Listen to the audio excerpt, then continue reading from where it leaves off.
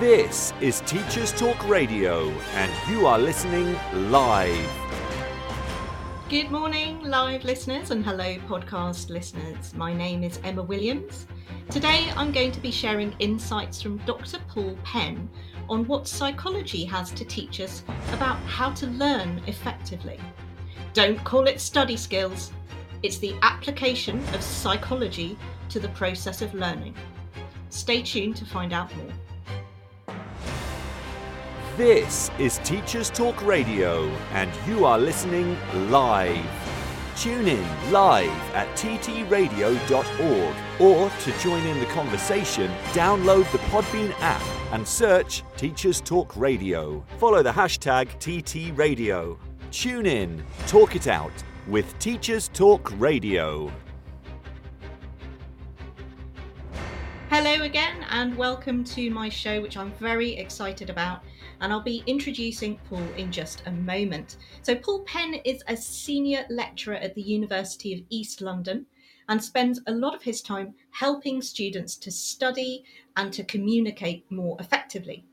He holds a BSc and a PhD in psychology, as well as a postgraduate certificate in learning and teaching in higher education. He's a chartered psychologist, an associate fellow of the British Psychological Society, a member of the British Psychological Society's Division of Academics, Researchers and Teachers in Psychology, a chartered scientist, and a fellow of Advanced Higher Education.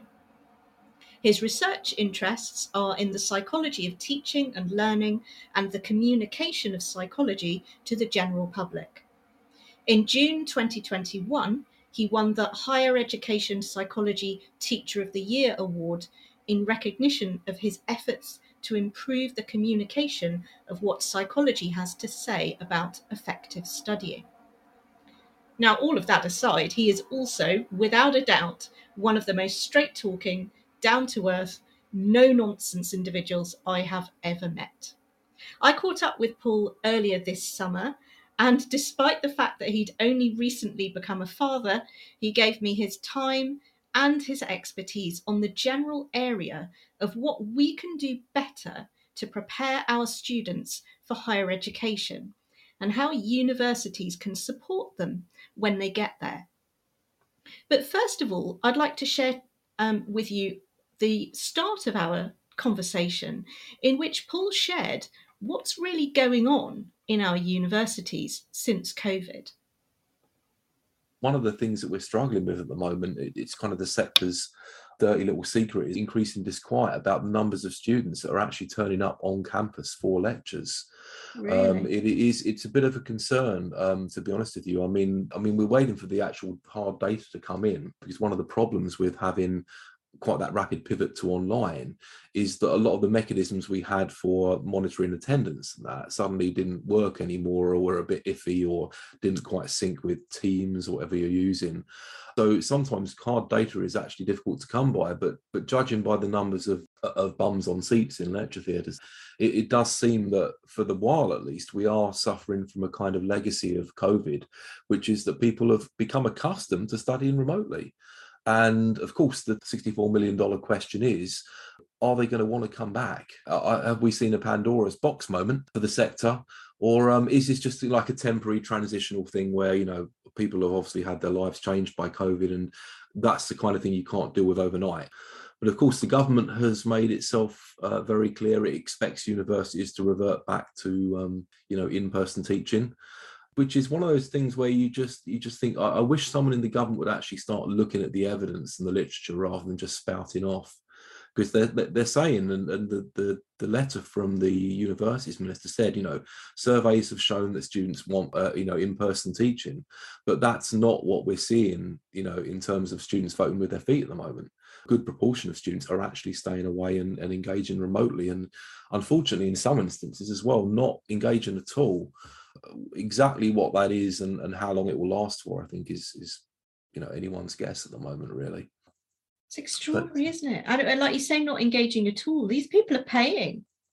I mean, it's always a bit of a mystery to me when people are paying for and quite a lot of money. This is no small amount of money, particularly for when you're looking at a population that, even if they haven't left college, at 18 and started uni there, because they're obviously not going to be earning a fortune when they leave university, so it will take them a while to pay that loan off. But even with those that have had a reasonably well-paid job or savings and that prior to starting university, it's still a lot of money, and to not take advantage of the things being offered is strange. But that said, I think we'll probably talk about some of the misconceptions that people have about studying, which make them perhaps a bit more lax than they otherwise would be if they realized how it really worked. And I guess for people who need to work, online flexibility must have been a real boon. I think it was, and I think it's hard to go back from as well. I think the problem we're going to have now is I think the assumption is that it's only going to be difficult for the people that have already experienced, studying for a degree online. The issue that I'm trying to get across is it's not just people have orientated their own personal lives around COVID and remote studying and things like that. The people they work for, their employers, have also now got an expectation, well, it can be done this way. So am I now going to be particularly receptive to one of my employees that comes along and says, well, I can't do this overtime, or I can't work these shifts because I've got to study? They'll say, well, it could be done in the past. You can study, engage remotely and do it whenever. So one wonders whether there's any going back. You think, well, the new normal is here. Just how compatible it is with the old normal that the sector really relies on or has based its mode of operation around, it's yet to be seen.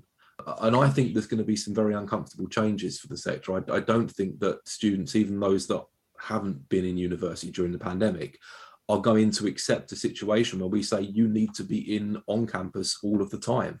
I think they'll be like, no, this doesn't suit my lifestyle now. This doesn't suit what I want to do. And just forcing people to come in, it's not going to work. You can lead a horse to water, as they say, but it's much more effective, particularly when we talk about, education, if people want to be there and are motivated to learn rather than dragged there kicking and screaming, as it were, and forced to. So, I think there's going to be some difficult times ahead for the sector. And unfortunately, now we're starting to see universities that are announcing restructuring, which is usually a code word for redundancies. Roehampton, all that, they're slashing some of their programs or courses, however they refer to them. Yes, I was very aware of that because I'm a classicist, so obviously a bit crazy on classics Twitter. Absolutely, yeah. I mean, it's going to be the humanities and particularly the classics and things like that are going to suffer first. Unfortunately, is what we're seeing at the moment. So sounds like it's going to be a tough time, as if it hasn't been tough enough for your sector. Yeah, it is. The last few years, anyway. I thought that was fascinating. So the reality in higher education at the moment is quite different from the rhetoric that's coming from government, which is that all students want to be in live lectures. Let's get back to normal. What Paul seems to be experiencing is that people want something very different now. And of course, given that how it's changed life for all of us, I guess it's actually not that surprising. And I thought he raised a really good point. It's not just those who've experienced university and been through it whose expectations have been changed. It's employers' expectations who now perhaps won't be quite so keen to give people time to engage with study when they know it can be done remotely and therefore outside working hours. So that was pretty interesting. But moving on to the main reason that I wanted to get in touch with Paul for the show, I met Paul online through his journey into helping youngsters with their study skills. Although, as you will discover, he really doesn't like the term study skills for all sorts of reasons. So this section of our interview is about how I came to meet Paul and his journey into that area. I came across you online through your videos that you were sharing. You did one that went a bit crazy, I think, on learning styles. Debunking learning styles, which I watched with great relish. You were already preaching to the converted there, but and I was just really intrigued. So you're a lecturer in higher education, is that right? You seem to specialise in helping students with study skills. Yeah, that almost happened by accident, to be honest with you. I mean, I've always been interested in sort of cognitive psychology, looking at the way people think and reason. But when I started lecturing, you tend to inherit certain topics.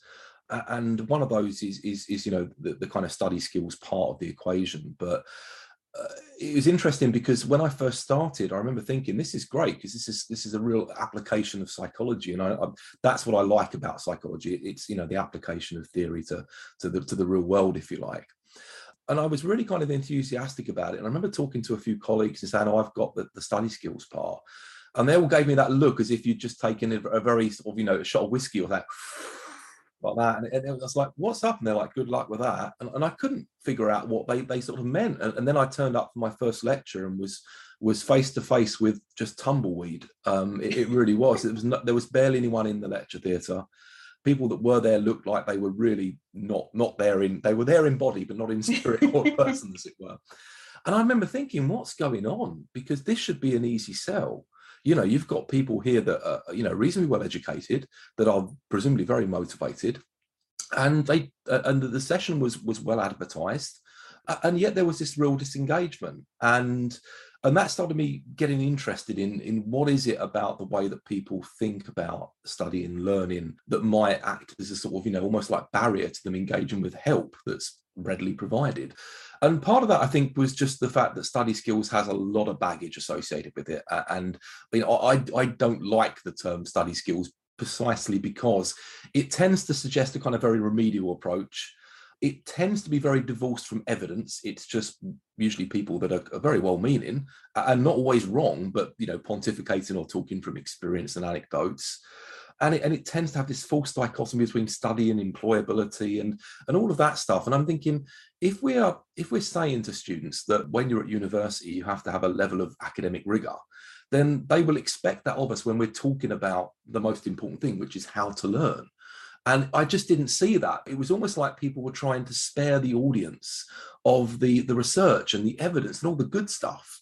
And I couldn't figure that out. So I very quickly stopped calling it study skills and said, look, it's the application of psychology to studying, or this is what psychology has to say about how to learn effectively. And that started to break through the resistance a little bit more. And when I started giving the lectures and the kind of the word got out, people were a lot more interested. And a student came up to approach me after one of the lectures and said, the interesting thing about this is no one's ever tried to persuade us that we need this before. And for me personally, I needed persuading because I felt like what I was doing was effective. But having just listened to what you've said, it would appear that sense, that confidence, if you like, is at least to some extent illusory. So I'm going to give what you suggest a go. And that really kind of reinforced this idea that, we do need to be very careful that the scholarship and the standards of scholarship that we're using when we're talking to students about how to study are the same as they would be accustomed to within their discipline, be that physics, geography, the classics, whatever else. Because otherwise they will rightfully look at it and go, well, this just seems like second-class scholarship, or this just hasn't got the standard of evidence we've come to expect from studying in higher education. So that's what got me started. And then I just thought, it'd be a pity if this wasn't in a book or something, wouldn't it really? So I thought, it's got to have been done before, surely. Someone's already done this. It must have been covered.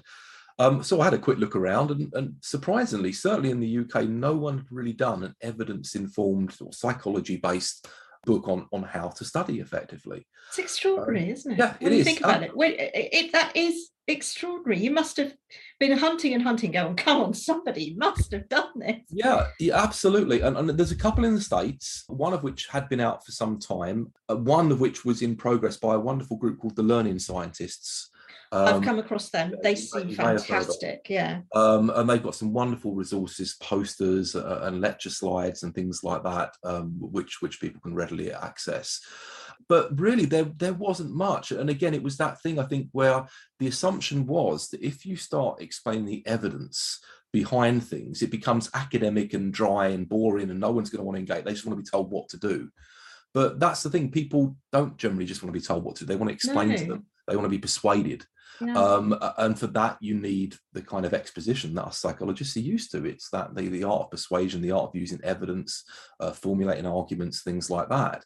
I produced a book, and I think it's still really one of only about I can think of, certainly for higher education, probably only another 2 books, both of them I think from the United States. When you get to schools, there are more resources, some of which are focused on specific techniques like retrieval practice. Well-known book, I've just forgotten the author's name, please forgive me. It's actually called Retrieval Practice, if memory serves correctly. Kate Jones? I think it might be Kate Jones, actually. Yes, I think you're right. Thank you.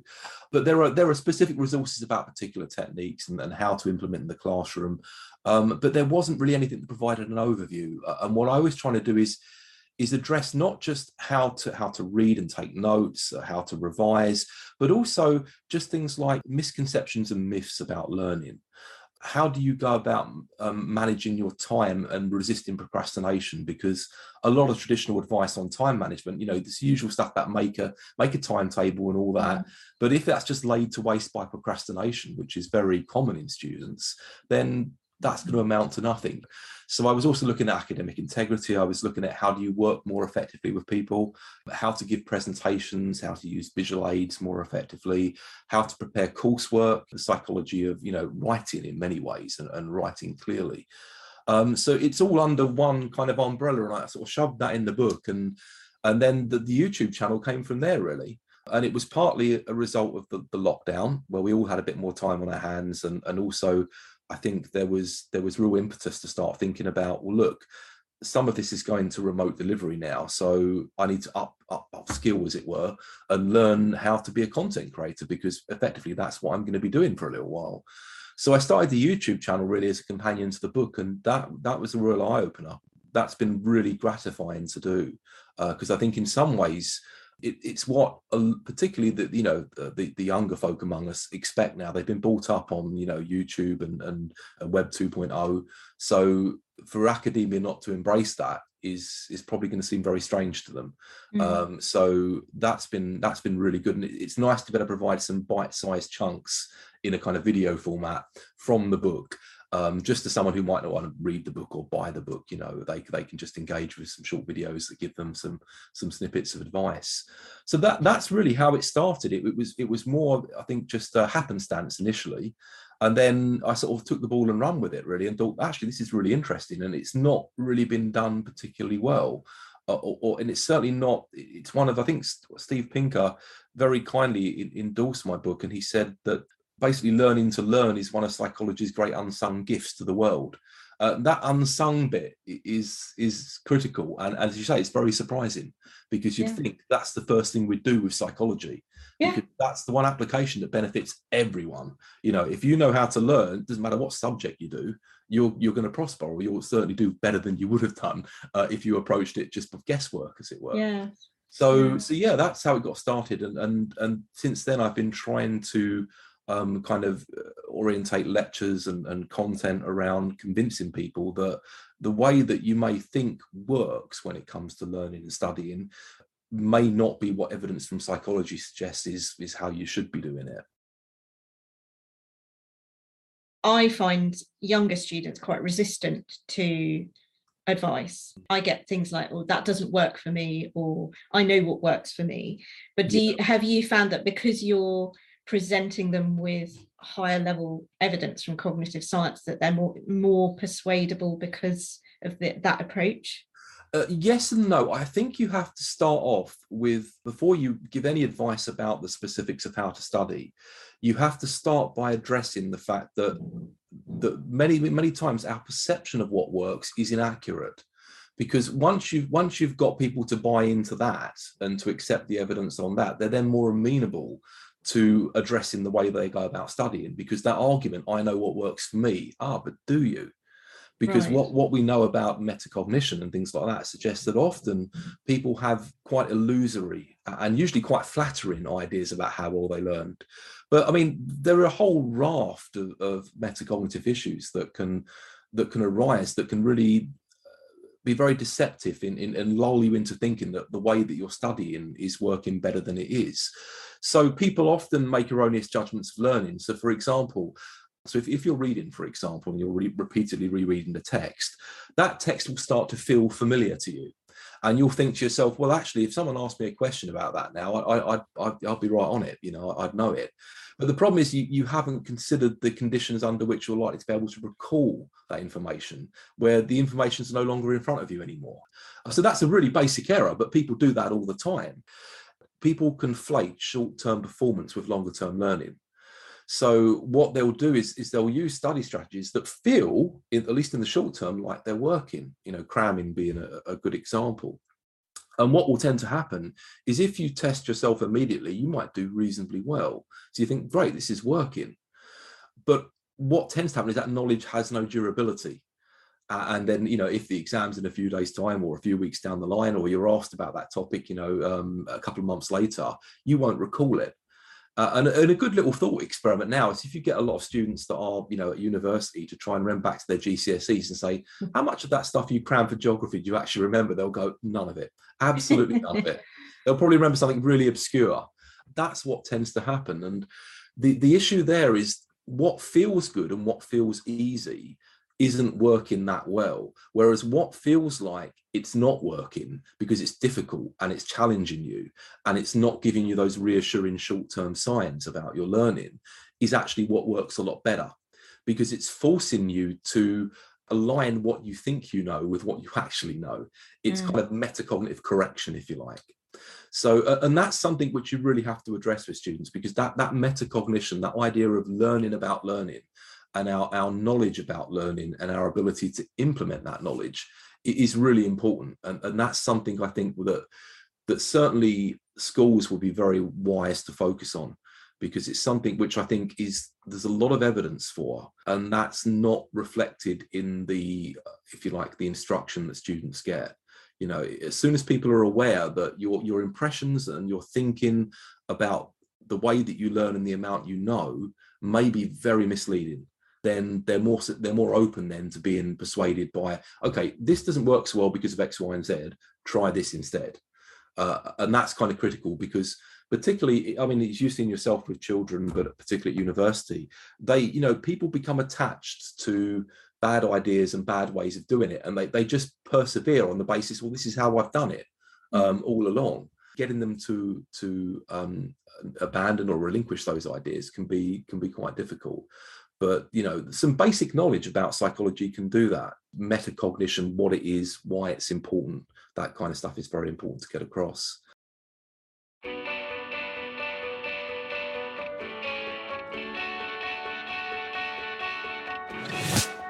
This episode of Teachers Talk Radio has been made possible with support from Witherslack Group, the UK's leading provider of SEN education and care.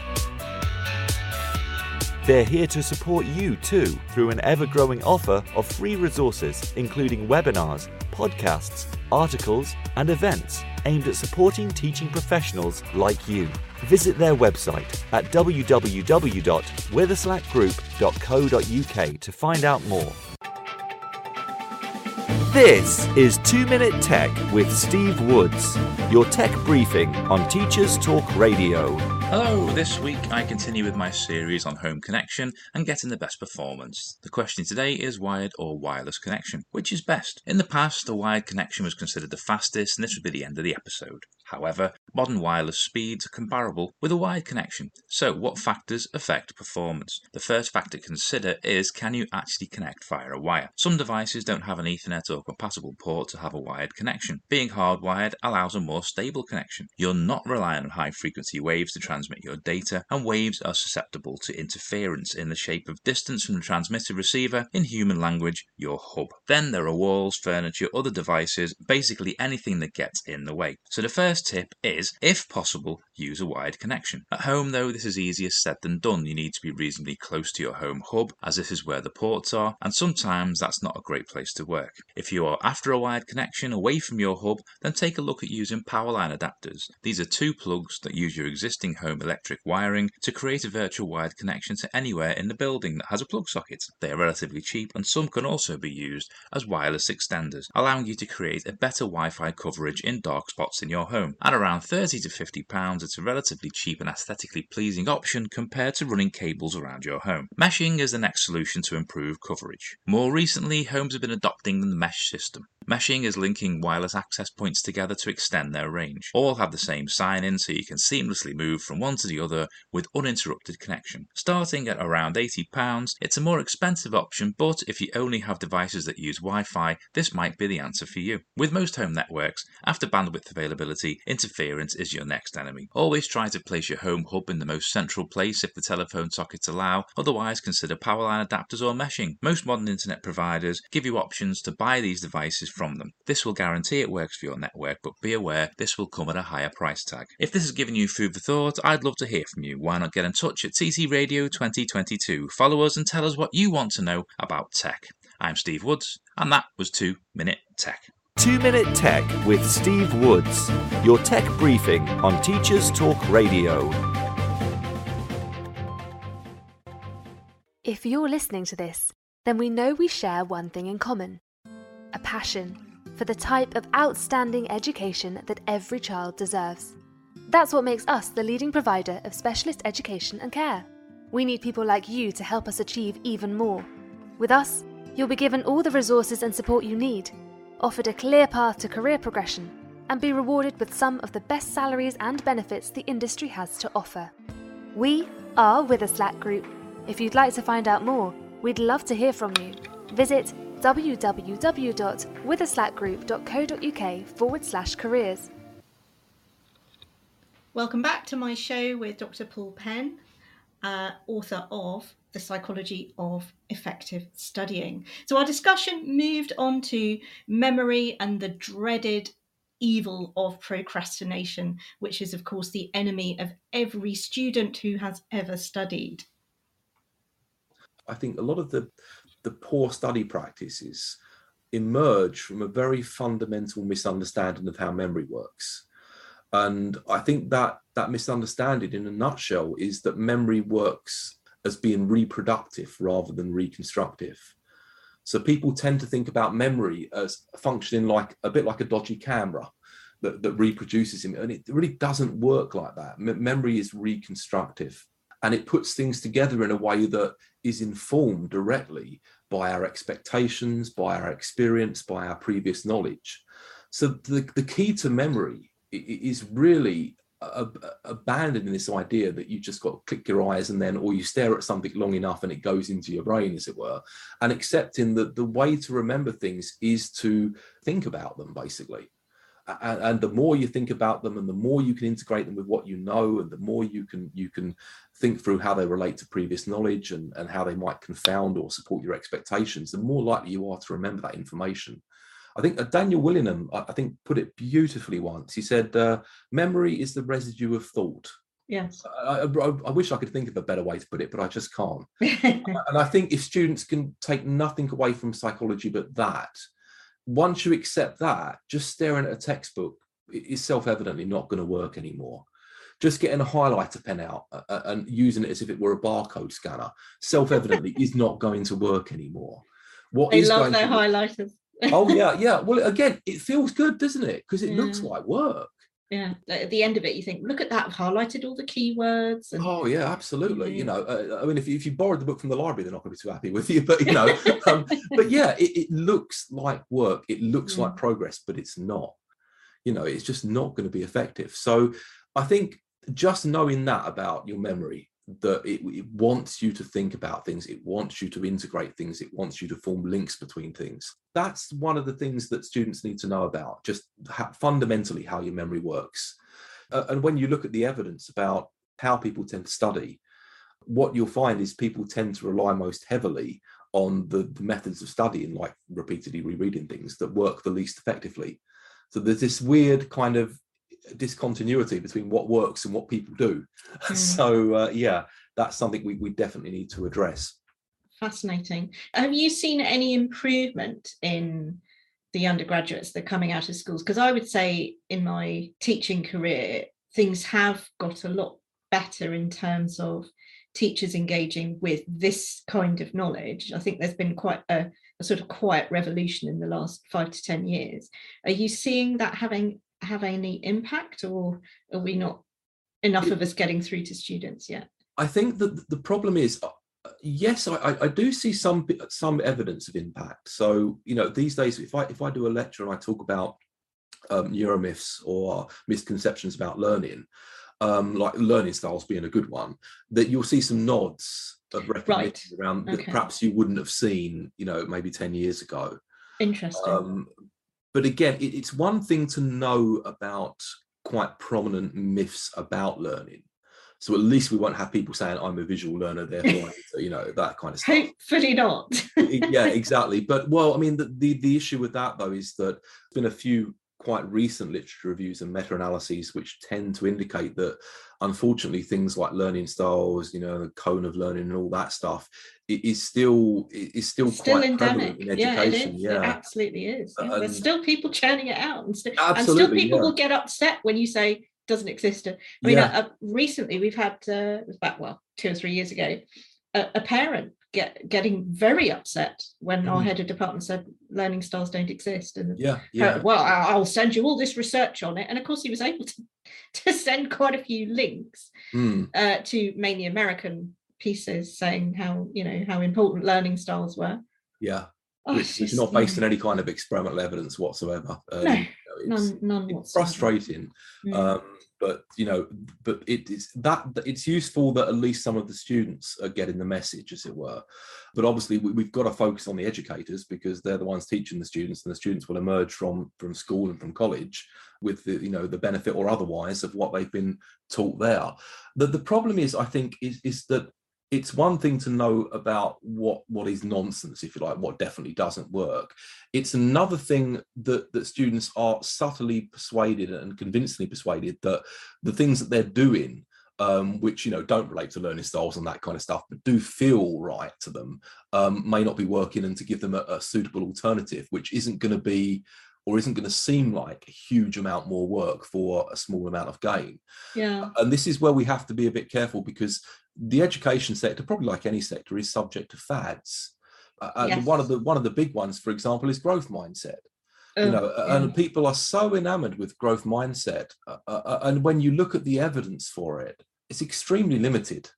And the effect size is not that a small effect size should necessarily be an impediment to looking into something and to implementing it, but you have to look at a gains to cost ratio. Yes. And if you're having to produce a very big intervention to produce only a small gain, then when I say, is there a better way of doing this? But nonetheless, growth mindset has just swept through the education industry, and bless her, Carol Dweck has done very well out of it. But the popularity and its acceptance are not matched by the volume of evidence that supports its use. No. Whereas if you go to something like metacognition, for example, and you start looking at things like retrieval practice, and you start looking at things like spaced learning or distributed practice and things like that, there's decades of evidence that are almost as well, without question, supportive. And that's very rare in psychology. We're quite an argumentative bunch, and humans by their nature are very noisy, and often the results you get are very subject provisos and the qualifications. It works under these circumstances, but maybe not here, or with this group of people, or under these conditions, or it works in a lab but not in a classroom. But these kind of the things that I'll probably get around to talking about in a minute are so robust and so reliable that it's like it would be crazy not to use them, really. I mean, it's almost inexcusable in some ways that some people are still harping on about things like learning styles. And teachers that have embraced it, and I include myself in this, I look back at myself a few years back and think, what was I doing? Whereas now, with the spaced learning and the constant retrieval, I've got the weakest students in my class can reel off their verb endings with confidence and apply them, and you think that never happened before. And it's simply by applying those very simple principles. Absolutely. And the wonderful thing, it's really hard to throw a spanner in the works of them as well. It just, you don't have to be very prescriptive, you don't have to do it under very specific conditions. Just the principle, it seems, that is and we need to start looking at why people might be perhaps reluctant, or not even necessarily reluctant, but find it difficult to implement some of these strategies. So, for example, distributed practice, or taking advantage of the spacing effect. One of the reasons people struggle with that is because people have a tendency to procrastinate. and leave things to the last minute. So it's not like they're being awkward. It's just that your attempts to try and get them to space out their studying has been undermined by the spectre of procrastination, as it were. So understanding that process and how you can address that. And again, acknowledging that is actually a very normal part of being a human being, that's how absolutely function. Absolutely. We all do it, every single one of us, even those of us that are quite motivated. Surprise. When you look at the research on procrastination and you look at the predictors of procrastination, the three villains of the piece, you procrastinate on things that you find boring. You procrastinate on things that you perhaps resent doing, and you procrastinate on things that you are not especially confident in your ability to do. Yeah. So if you're studying and you're using ineffective study methods and it's making the process a complete chore and you're not seeing progress, guess what's going to happen? Procrastinate on it. But equally, if you start getting results out of study and you start learning about how to do it and you start seeing the positive benefits, it makes it that less unappealing to get involved with. It tends to reduce the tendency to procrastinate. So makes total sense, doesn't it? It in so many ways. This is what I love about Paul. He just talks common sense, and yet he's got the actual concrete research to back up what he's saying, and therefore persuade his students in academia. We're going to move on now to the part of the discussion where I really quiz Paul on the shift between school and higher education, because it's something that I have got some concerns about. I do feel that the excessive extent to which we are put under the pressure to spoon feed our students is in many ways not providing them with the right kind of preparation for higher education.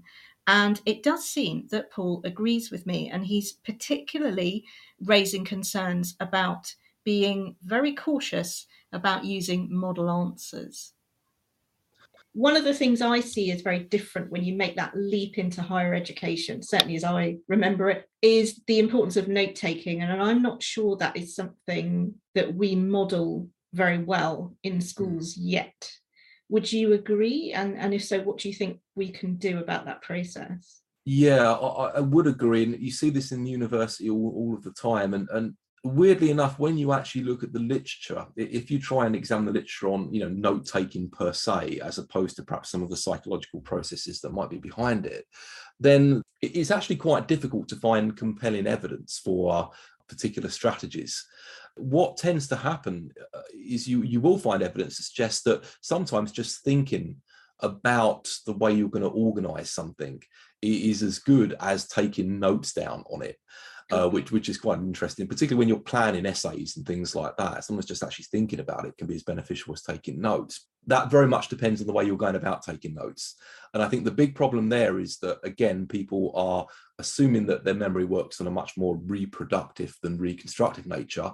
And their idea of taking notes is either highlighting, copying stuff down almost verbatim, or maybe marginally trying to paraphrase, but not particularly convincingly, and not really thinking about the material enough. And the way to address that is to try and use a method of note-taking that forces you to, one, periodically test yourself, but also to question and explain things, because that's, if you like, the catalyst for good note-taking. There's a method called elaborative interrogation. I don't know if that one's familiar to you. No. But what it basically advocates is that when you're taking notes on a passage of text, for example, intermittently throughout reading, what you do is you actually annotate the text of the question, and your role then is to answer that question. Try and ask why questions. Why is this happening? Or why does this go, or how? If you start off a question with why or how, it puts the onus on you to explain it. Explanation is a wonderful aid because explanation requires thinking. If you have to explain something, the chances are you will remember it afterwards, because you've had to invest the time and effort to deconstruct it, to think it, and to put it back together again. And the wonderful thing about explanation is it usually does kind of compel you to write and to note take in your own words. So elaborative interrogation works very nicely. You can just annotate periodically the text with questions that require you to explain important terms and concepts. And then your job is to go over those questions, put the source to one side, and just try and explain as best you can, which of course initially will go all shades of wrong and you won't be able to do it. But that's fine. You go back to the text, then you have an idea of what you can't do, so you can refine your learning. It's like, this bit I got, but this bit I couldn't remember at all. And that then gives you a basis for interrogating the literature again. You go back to it and you say, okay, oh, that's the relevant bit of text now that I need to focus in on more, because that's the bit I couldn't recall before. And that's the kind of key thing. I always say to people, why are you reading something? And if they say, oh, it's because my teacher or my tutor told me to, I'll say, but that's no good. How can you get any answers from something if you don't have any questions? You know, you have to interrogate your sources with respect to questions, because if you have questions, then by definition you can get answers.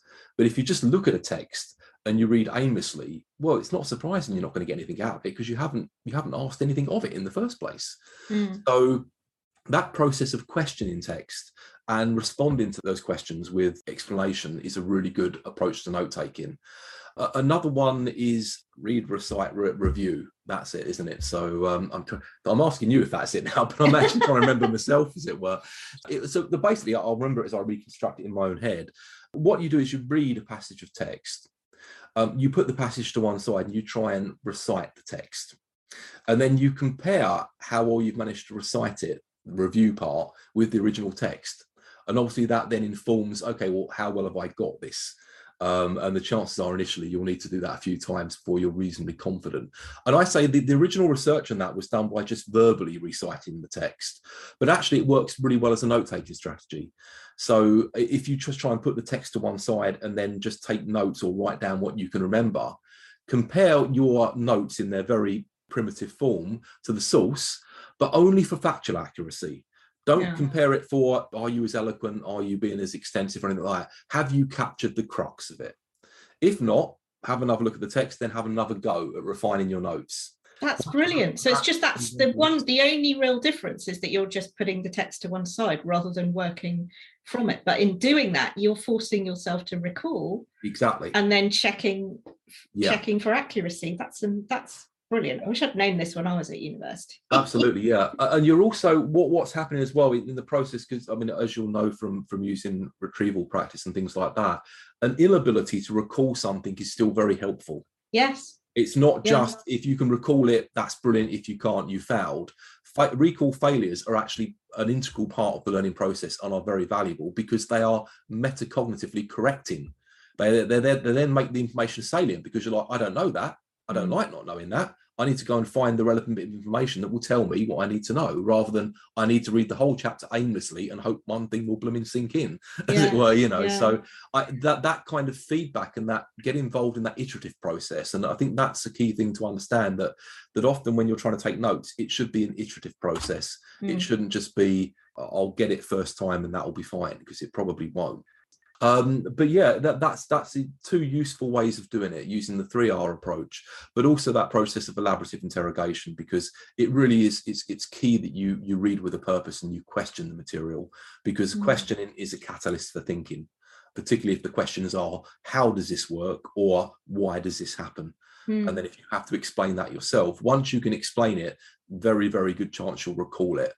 And it sounds like those two techniques could be really effective at university, depending on what, like you say, your goal or your purpose is. So to prepare for a small group seminar where I've been asked to read a few texts and then come along to the seminar for a discussion, I would use the questions, because that is going to prepare me for a discussion out of which I will then get more stimulus. Whereas if I'm preparing for an examination, I would probably use the 3Rs, because that's more about how I'm absorbing information, getting it into my head in preparation for being tested on it. Basically, I mean, anything you can do to force yourself to have to recall stuff without the benefit of the source, and then reflect on how well you've managed to capture that source, is a good thing. Again, because what you're doing is you're kind of using your memory in the way it's intended to. You're saying, okay, you have to reconstruct this information. Let's see how well you've done. Oh, you got that bit right. That bit's hopeless. That bit's pretty good. Let's go back now and selectively zero in on the bits that need the focus, as it were, rather than just trying to read it all again aimlessly without any kind of indication of how your learning should be informed by your previous performance. So it's just really getting insight, that metacognitive insight, and anything you can do in that respect is going to help you, because otherwise what tends to happen is people just read far too much in one sitting, And again, it feels like a slog, so it feels like you might have achieved something. But then if you try and test yourself on it, you'll be amazed at how little you will be able to remember of any of it, because your memory just is not good at trying to, if you like, capture that much information at once in that smaller time frame. Again, I mean, you've alluded to the fact you've tried to get students to use the spacing effect, for example, and the cramming is a classic example of that. People study in a way that they think feels like it works, but really doesn't work that well. And I mean, we should be honest about it. It's not like it doesn't work at all. I mean, hands up, me included, have got by exams in the GCSE by cramming like a demon. 100%. But do I remember any of it now? God, no. So therefore you certainly want to be applying very different techniques when this is your thing. This is what you're studying for the long term, and you want to remember. Absolutely. Remember the stuff. And it makes it much less of an. The problem with cramming is it's bloody unpleasant as well. It's not everyone's been there, at probably 2 a.m. with the Red Bull or the intravenous line of coffee straight into the veins, just eyes taped open looking at the screen, and it's not a pleasant process. And although the alternatives are more effortful, they're also a lot more engaging. Because one of the things that concerns me about the way education has been over the last 20 years is the increasing pressure on teachers to get the grades means that we increasingly impose ourselves on students and do so much for them that you literally get to the point where you think, I can't do any more. It really is over to you now, and I am wrung out. And then I do worry that when they go on to university, if it's anything even remotely like it was in my day, and they won't have that same safety net of support, that they won't know where to start. Yeah, that is a big one, because one of the key differences between studying at sixth form in school, for example, and then going on to university is the independent learning aspect of it, where suddenly you are, to a large extent, on your own. Yeah, get on with it. Yeah. The independent study, and I will harp on to this to anyone that will listen to me, accounts for the majority of students' time at university. Yeah. So I always ask the question, why aren't we paying more attention to this? Because what happens outside of the classroom is as important, if not more important, than what happens in the classroom. We have students now, and it's very common, unfortunately, that come into university and they don't know how to write an essay, purely because they haven't really had to do it off their own back. They haven't had to go out there and, for example, look up the literature off their own back and decide what's relevant, decide what's not. And they'll have been given a writing frame. I mean, and in fact, I've seen this in schools where I said, well, so this is it. And I feel I've modelled it quite well for them. And then they say, right, you have a go. And they'll go, how do I start? Yeah. And I realised that in some subjects, they're literally given a gap fill for the first sentences. They're given such a frame. And I think, I think that's the line for me. I'm not going there. I refuse to do it. It's not good for learning as well, because, I mean, an essay is an argument, basically. So the way you think and you formulate an argument, you have to think about structure. You have to come to your own decision about what order do I have to put this information in for it to make sense? How do I connect these disparate chunks of information up? If that's being done for you, you're not benefiting from the exercise. If you're not being asked to make decisions about what's relevant and what's not and why, then again, you're not benefiting from the exercise, and you won't benefit from the knowledge as well, because you're not having to selectively look at information and say, is this relevant? If so, why? And part of that, obviously, in the process of doing that, means you're much more likely to remember that information as well, because you've had to make an executive judgment about whether it's relevant to the particular essay title or question you've been set. So giving them far too much to do it ensures they might get, by some measures, a tick box good grade because they've done X, Y, and Z, because we haven't really given them a scope to go wrong. It's almost like a really bad application of an errorless learning paradigm, isn't it? Where you just don't give them the scope to go wrong. But here's the thing, learning requires that you do things wrong or you do things suboptimally, and then you learn from them. That's the whole point. And if you don't give students the chance to get a little bit lost, and you don't give them the chance to actually engage in the processes, you do it for them, they don't learn anything from it. And we see this a lot. The first thing that students will often ask when we set an essay is there a model answer? And it's like, no, that's our fault. Hands up. That's exactly what will happen if I do give you a model answer as well, And to be fair to them, why wouldn't you? If you're putting something up as an exemplar of, if this is what we think is a first-class essay, why wouldn't people emulate that? That's the easy way of doing it. It's not the right way of doing it, obviously, but it's the easy way of doing it. It is. I am very disquieted by model answers. I have to say, it's the one thing in the sort of new ways of doing things that I have resisted. I've occasionally modelled 2 or 3 sentences. So, for example, this is what I mean by embedding your quotations. Yeah. I think, show them specifically what you mean. But then I only model planning. I mean, there need to be exemplars of what constitutes good performance. The students can understand it, how it works in practice. But there's a difference between doing that and saying, when I say relevancy, here's an example of a relevant sentence or a relevant paragraph. Yes. And here's a template for the entire essay. Or here's exactly what topics we expect you to cover. Because then you've disengaged them, you've marginalized and excluded them from the process of learning because you've told them what to do. And that's something we have a lot of problems with in higher education, in my experience. I mean, I don't have the research on the numbers here, but I often see students very attached to, I need the model answer. So would you see value in, for example, students looking at other students' answers and critiquing rather than a teacher's model answer? There's increasing evidence for peer review now, as it's called, a peer evaluation. It's a very useful exercise, and it's useful. You don't even necessarily have to apply it to other students' work, although it can be easier to be objective, and because you don't, when you're looking at someone else's work, you don't know what they're trying to say. You've just got what's on paper. If you look at your own work, particularly if it's a fairly recent piece of work, you know exactly what you meant and you interpret it accordingly. But you can do that with your own work as well. And then you can take that to a tutor and say, here's what I've just applied, this grading criteria. Here's what I make of it. Let's have a discussion. Do you agree? Yeah. It's surprising how beneficial that kind of stuff can be. And it really does promote understanding of grading criteria, to actually practice it, applying it to your own work, to other students' work. It's definitely peer evaluation is something which I think probably needs to be utilised more. Quite often when we've done this at uni, we found that students are harsher judges of work than the lecturers are. Yes, I think that's true. Yeah. And I think there is some research to suggest that does hold empirically as well, where, they'll taken the mean mark from the students, the mean mark from the lecturers, and the students tend to produce a lower mean mark than the lecturers do. I have to say, the very notion of there being grading criteria when I was doing my degree, and the idea that I could go to a lecturer, say, this is what I think the essay, that just was not going on in the 1990s. I don't know if that was just my university, but clearly things have greatly moved on in higher education. But I think it's absolutely fascinating to get a lecturer's take on the impact that the way lots of schools are doing things now is having on students in higher education. And I had certainly always suspected that we weren't doing them the best of services by not letting them practice how to write an essay completely independently.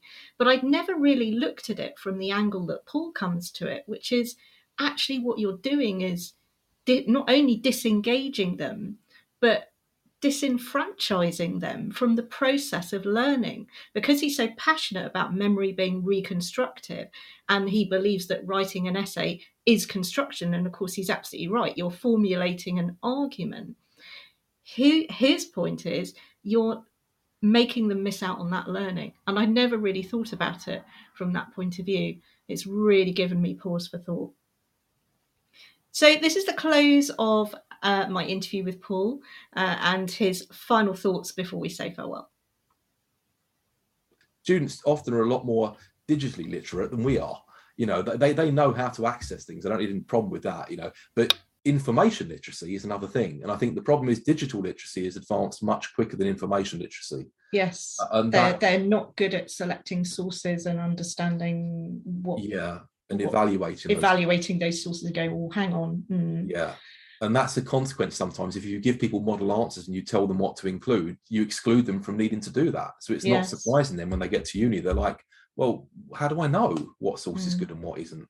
And there's some really simple stuff from psychology, things like, cognitive fallacies, logical fallacies, things like that. So there's some ones that really students need to know about, because they are really, they've always been relevant, but they are really prescient now with misinformation and the amount of information, how quickly it can go viral. Bad information can go viral online.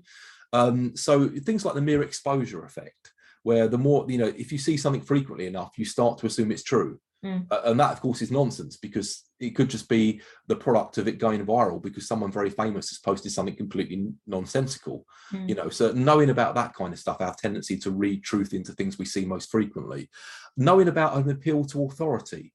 So someone saying, oh, you have to believe this because it was postulated by X, Y, and Z who's got X number of PhDs and whatever else. So what? Does the argument make sense? Is it supported by evidence? Things like cherry picking, things that look overwhelmingly in support of something. Well, maybe they've just given a very small selection of the evidence that's available. Ad hominem, all the usual stuff, people attacking someone's character rather than their argument.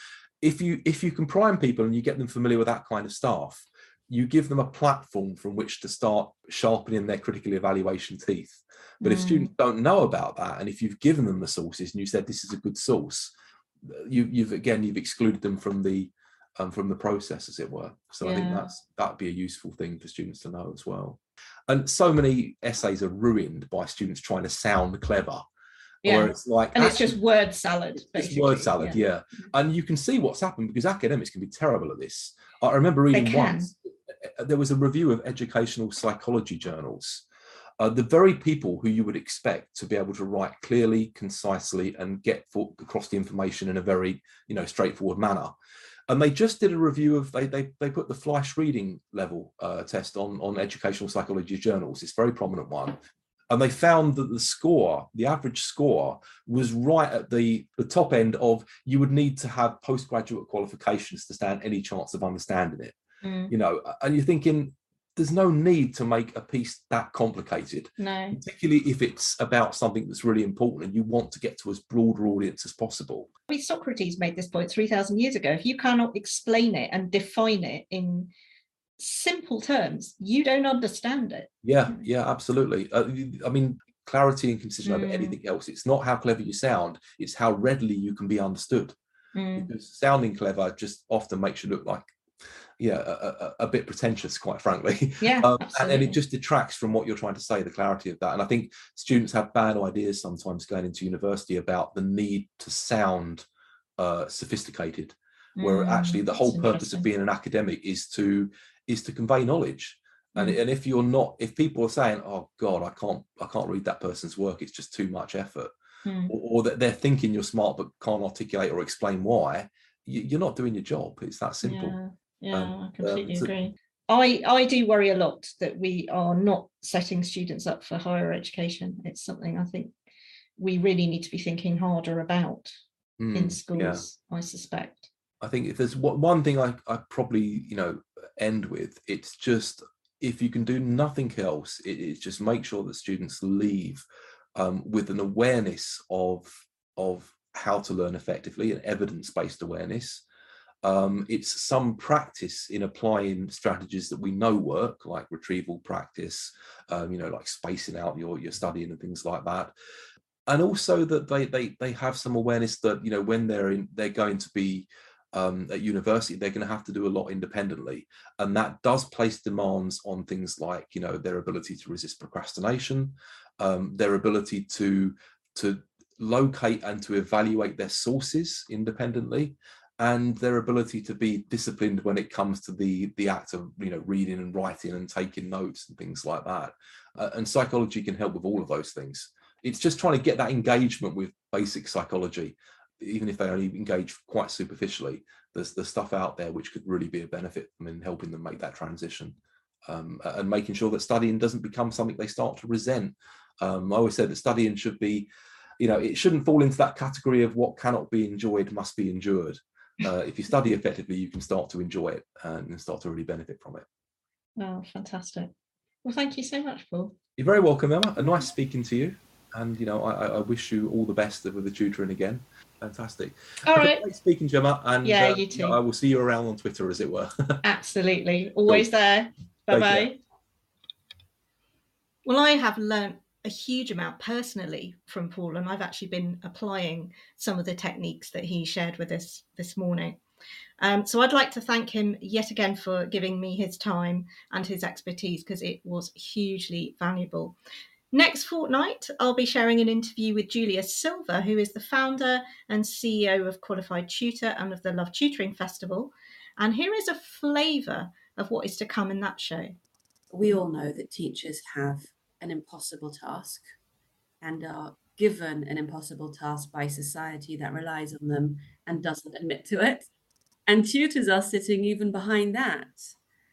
Teachers and school league tables are relying on tutors without giving us the nurture and leadership and attention and standards and rigor and expectation and appreciation that we need. So that's sort of the space that I stepped into, to bring my background as a school leader into tutoring, because I believe that tutoring is a more gentle way to educate. So join me in a fortnight's time to learn more about Julia's experience in leadership and teacher wellbeing, as well as her journey into the forefront of tutor training. Until then, enjoy your final fortnight of freedom, and I'll see you on the other side in September. Bye-bye. You've been listening to Teachers Talk Radio. Tune in live and listen back at ttradio.org. We look forward to hearing from you next time on Teachers Talk Radio.